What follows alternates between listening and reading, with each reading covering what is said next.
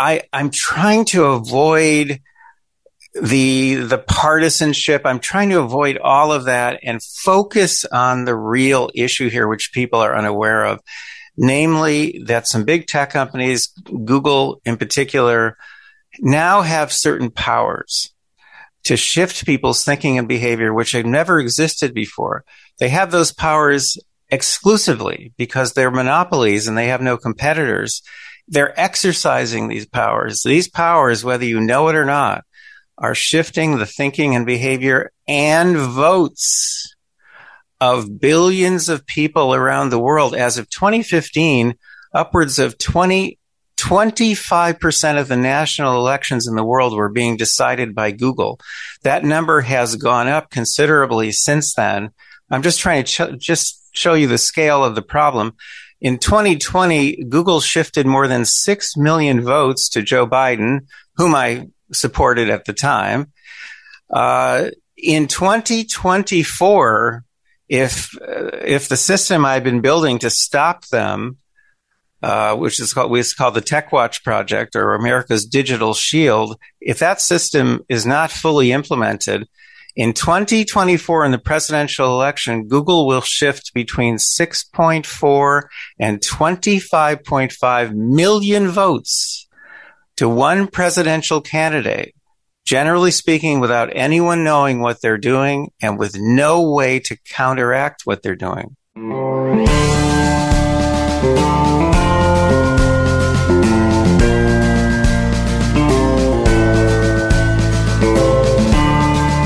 America needs this voice.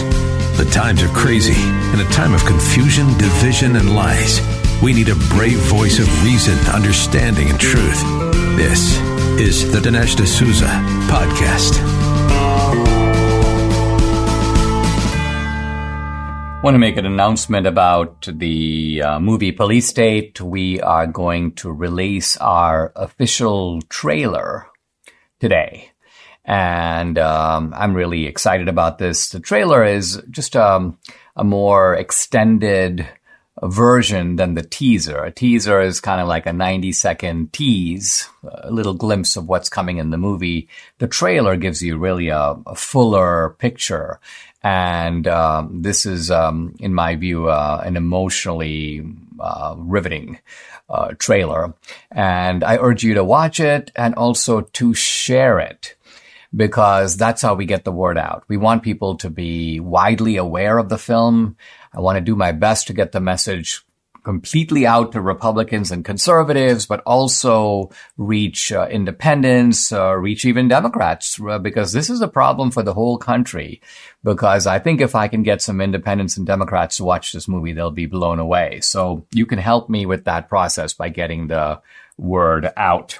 Guys, I'm really happy to welcome to the podcast a new guest, Dr. Robert Epstein. He is Senior Research Psychologist at the American Institute for Behavioral Research and Technology. He's a Harvard PhD, former editor-in-chief of Psychology Today. He's an author. He's also taught at a number of universities, Boston University, University of California, Harvard University, and he has a Tech Watch project, which is aimed at monitoring Google and other big tech companies, which are, he says, manipulating our elections and indoctrinating our children. Dr. Epstein, welcome, and thanks for joining me.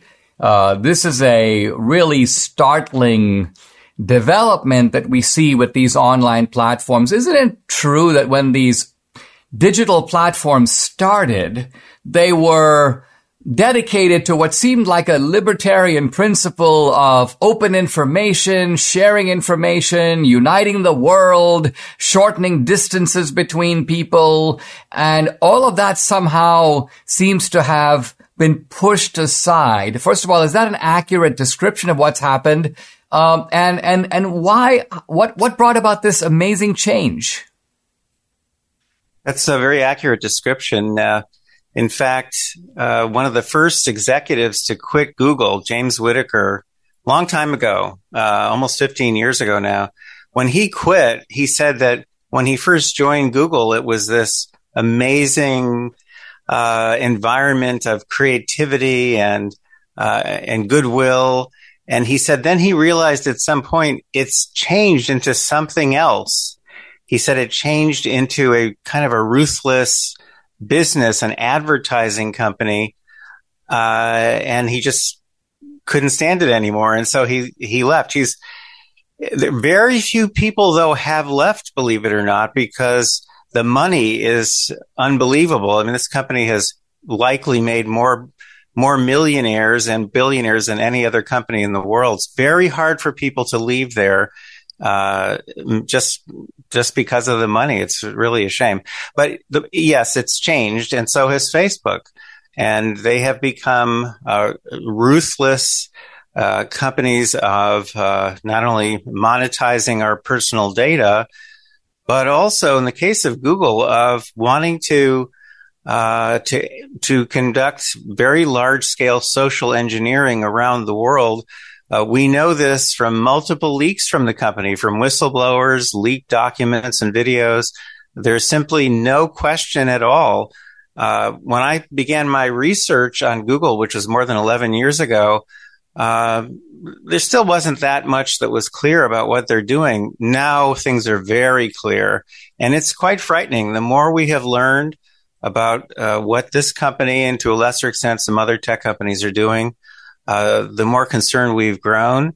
It's beyond anything envisioned in those famous novels, 1984 and Brave New World. It's beyond anything anyone's ever envisioned, and it's operating on a scale that no one ever envisioned either. Literally, Google is now impacting deliberately and strategically the thoughts and behaviors of more than 5 billion people around the world, generally speaking, without anyone's knowledge, generally speaking, without even leaving a paper trail for authorities to trace, although I have a solution to that problem. Wow. I'd like to dive into in a moment what Google is doing and how, but let's stay for a moment with the issue of this change that we've been talking about with these tech companies. You mentioned that they're driven by advertising revenue and perhaps corporate motives. But obviously that's money. That's one motive for why people do certain things.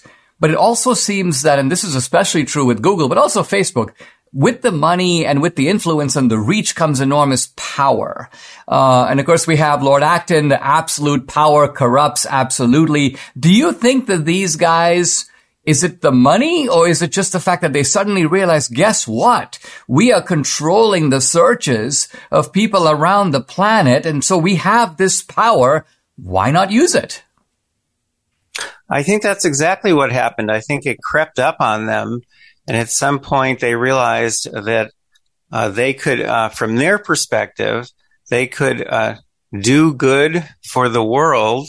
And that's when the very deliberate social engineering began. One of the videos that leaked from Google a couple of years ago is called The Selfish Ledger.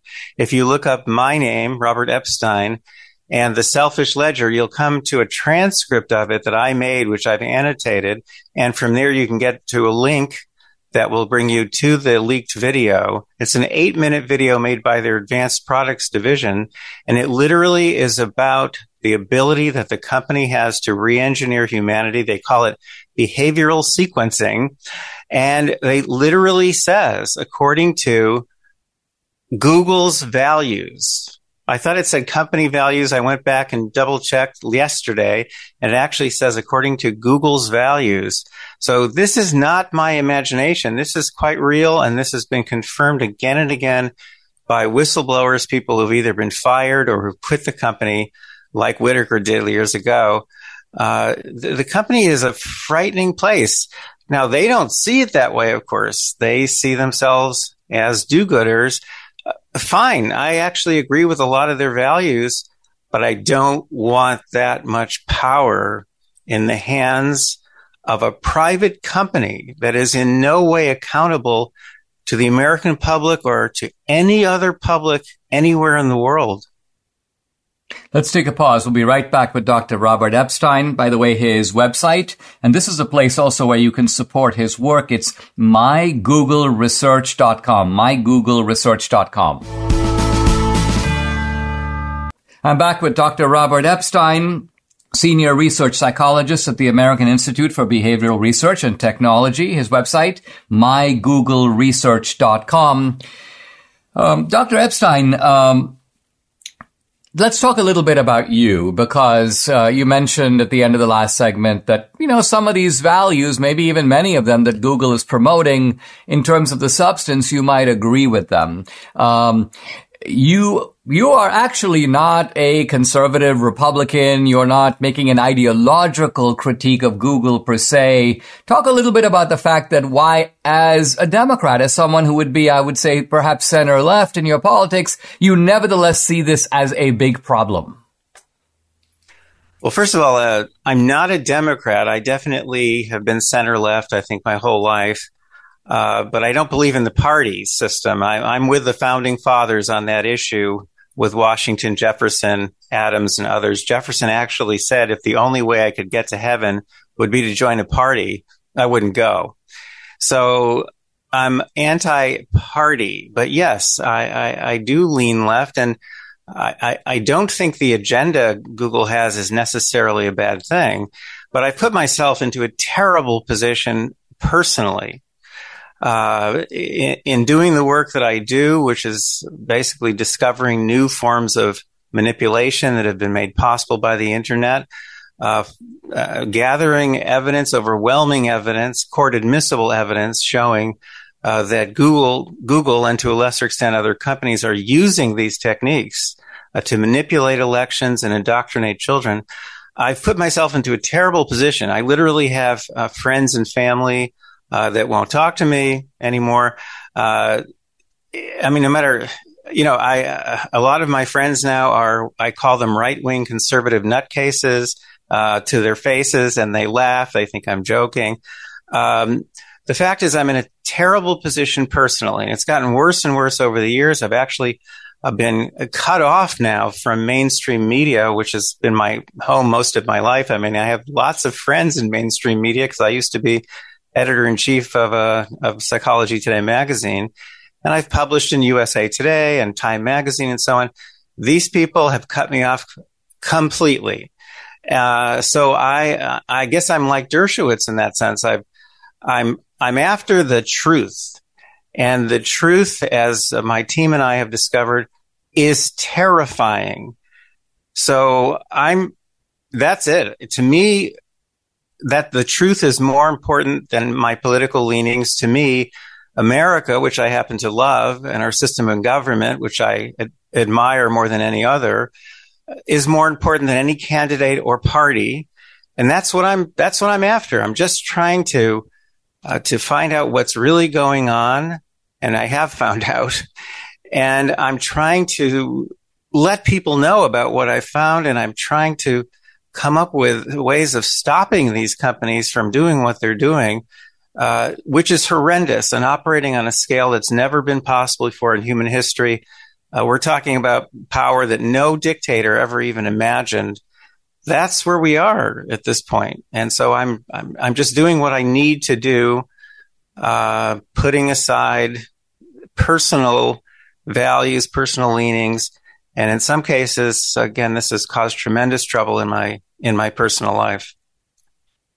I'm assuming that the people who are excluding you and the people who once, for example, would feature your work that are not doing it now, it's not because they have discovered that your current work is somehow riddled with errors or that you're making claims that they have somehow demonstrated to be false. It almost appears like they know, or they must know, that Google is doing all this, but they approve of it. And they go, wow, why is this guy who we thought was on our side kind of exposing this? Because exposing it might actually bring this to an end or might in some ways undermine what Google is trying to do. And so here's my question. The left, going back to the 1960s, was the champion of free speech, was hostile to government collusion with private institutions, did not like, for example, the concept of censorship at all. Do you think that there has been a seismic ideological shift, in a sense, in your own camp that has now made the team more hospitable to suppression and censorship and indoctrination in a way that you can no longer or you can't stomach? Well, it does trouble me that a lot of the suppression of content now is coming from people on the left. That troubles me greatly. But I do see the other side as well, because the fact is there are plenty of conservatives now who are involved in trying to remove books from school libraries. That's been going on a very long time. There's censorship on both sides, but it's true that the left, generally speaking, was not known for doing that. Now, the very words that we utter are being. There's pressure on us not to speak in certain ways. I mean, there's pressure that I've never seen before, and that kind of pressure is definitely coming from my former friends on the left. So, you're pointing to some serious problems here. I'm trying to avoid the partisanship. I'm trying to avoid all of that and focus on the real issue here, which people are unaware of. Namely, that some big tech companies, Google in particular, now have certain powers to shift people's thinking and behavior, which have never existed before. They have those powers exclusively because they're monopolies and they have no competitors. They're exercising these powers. These powers, whether you know it or not, are shifting the thinking and behavior and votes of billions of people around the world. As of 2015, upwards of 25% of the national elections in the world were being decided by Google. That number has gone up considerably since then. I'm just trying to show you the scale of the problem. In 2020, Google shifted more than 6 million votes to Joe Biden, whom I supported at the time. In 2024, if the system I've been building to stop them, which is called the Tech Watch Project, or America's Digital Shield, if that system is not fully implemented, in 2024 in the presidential election, Google will shift between 6.4 and 25.5 million votes to one presidential candidate, generally speaking, without anyone knowing what they're doing and with no way to counteract what they're doing. Let's take a pause. When we come back, more with Dr. Robert Epstein, his website, mygoogleresearch.com. I'm back with Dr. Robert Epstein, Senior Research Psychologist at the American Institute for Behavioral Research and Technology, his website, mygoogleresearch.com.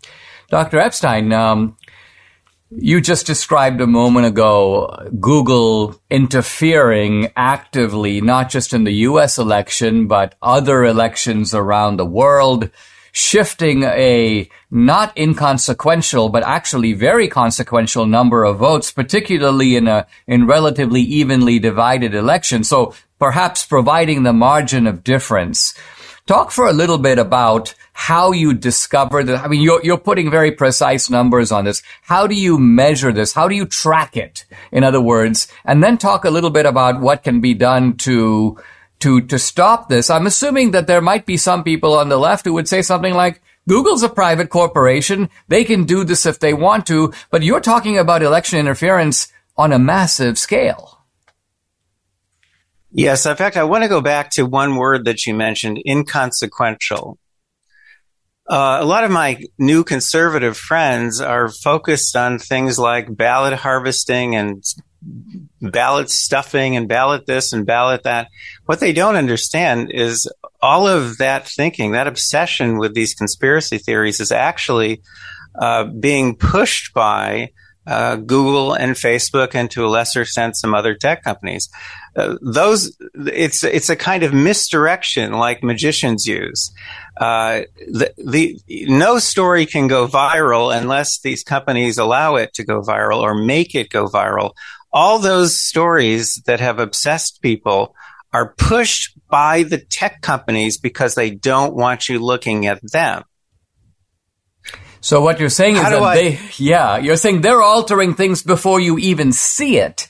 And so that's the invisible part of the manipulation. And most people are looking for solutions in the wrong place. Completely the wrong place. And they're looking at manipulations, which are real, but they're inconsequential, to use your term. They shift here and there a few thousand votes. Google is shifting votes by the millions using extremely powerful techniques which people generally can't see. My team and I have been studying, discovering, quantifying those techniques since 2013. We've been presenting our results at scientific meetings. We've been publishing in some of the top peer-reviewed journals in the world. The first one we discovered is called SEAM, Search Engine Manipulation Effect. If you go to searchenginemanipulationeffect.com, you actually see our first publication on this discovery that was in the proceedings of the National Academy of Sciences in 2015. We've discovered about a dozen of these techniques now. We know they have this power from controlled studies. We've also learned to do to them what they do to us and our kids 24 hours a day, and that is to track them. So you asked, how do I know they're shifting these numbers, these votes, and how do I know these exact numbers? Because we're tracking them 24 hours a day. At this point in time, we are tracking Google and other platforms through the computers of more than 11,700 registered voters in all 50 states through the devices of more than 2,000 children.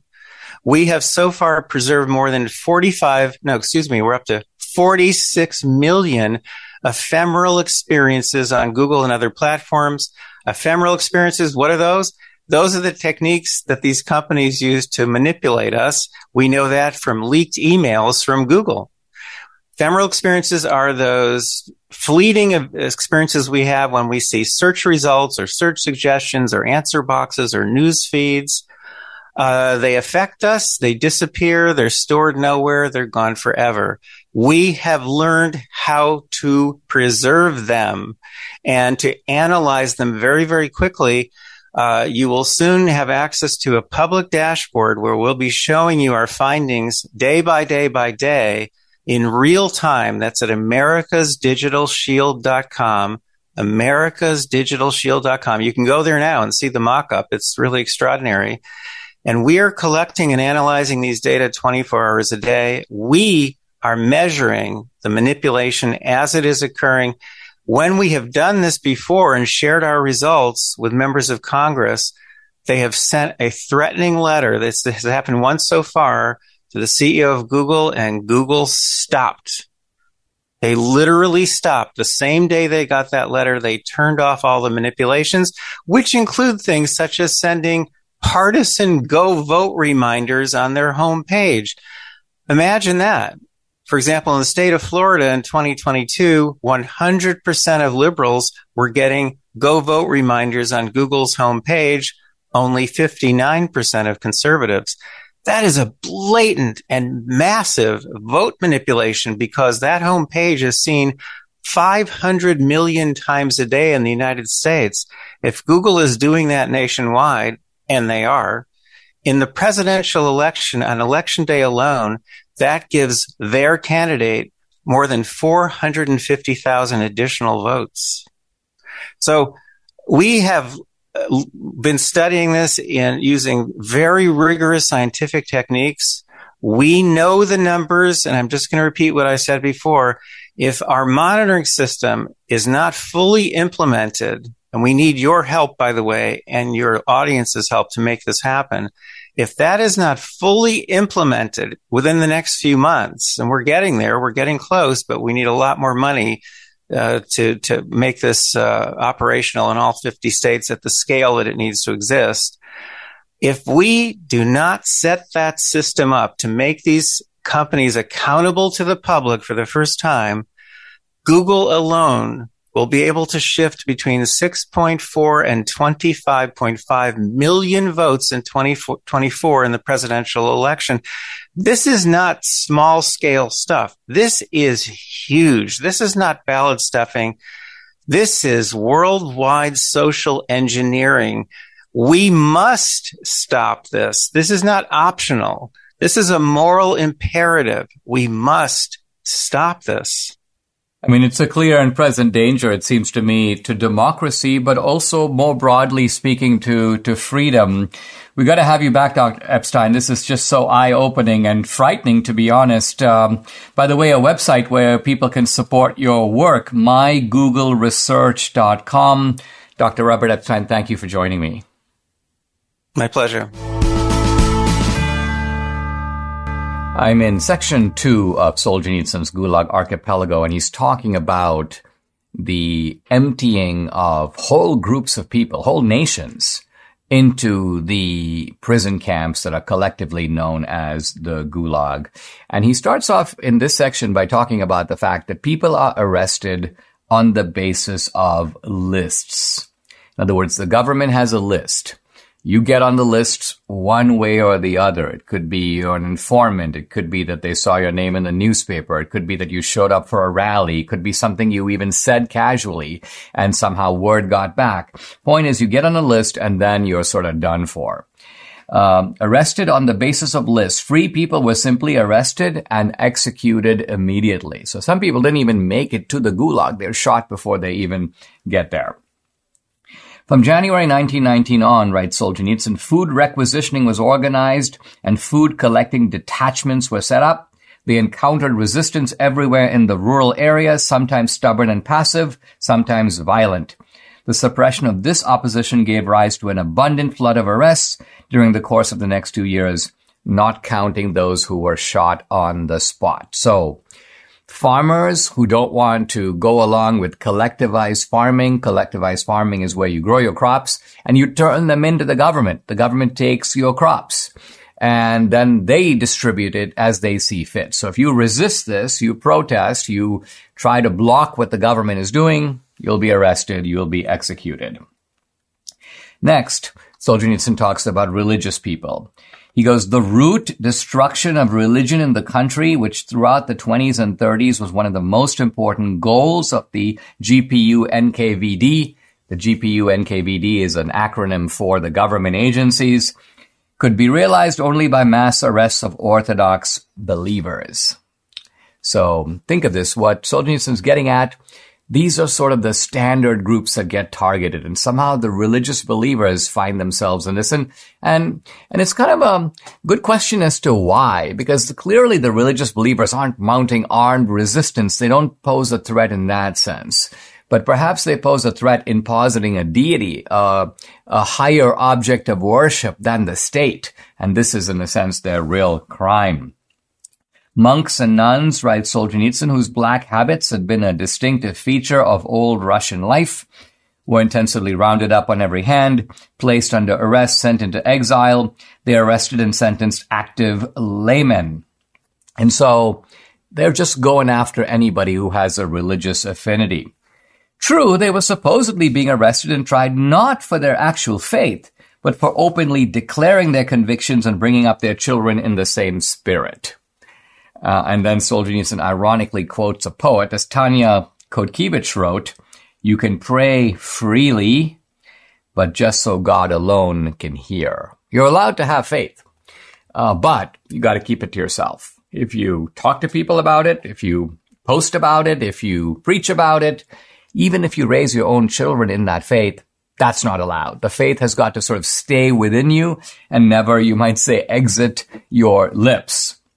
Now, this poet who sarcastically exposed the kind of strangeness of this government edict, you can pray by yourself, but not so anyone can hear. She gets 10 years prison time for these verses.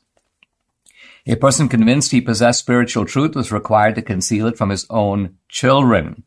In the 20s, the religious education of children was a political crime under Article 5810. In other words, counter-revolutionary propaganda.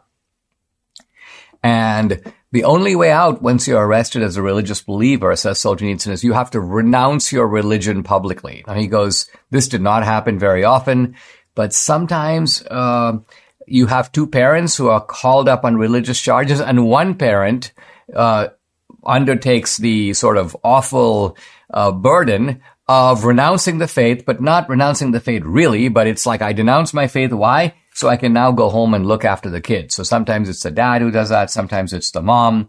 He goes, throughout all those years, women manifested great firmness in their faith. All persons convicted of religious activity received tenors, the longest term then given. So Solzhenitsyn puts this word tenor in italics. What does he mean? 10 years. A tenor is 10 years in incarceration. And then he says in the 20s, waves appeared that were purely national in character. Now, what does he mean by national? Well, he's talking about nationalities. Different types of ethnic or social groups are collectively targeted. It's not that they're targeting this individual for that or another individual for.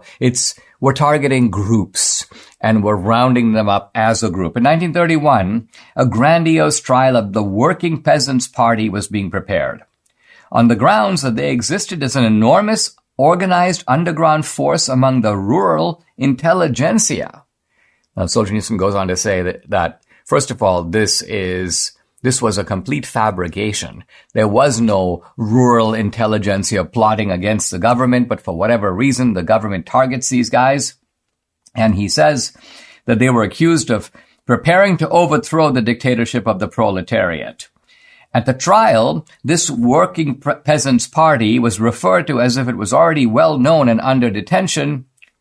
And then, says Solzhenitsyn, then all of a sudden, one lovely night, Stalin reconsidered. Stalin changed his mind. Why? Maybe we will never know. Did he perhaps wish to save his soul? Solzhenitsyn's here being ironic. I wouldn't say funny, but ironic in a bitter way. Did his sense of humor come to the fore? Was it all so deadly, monotonous, so bitter tasting?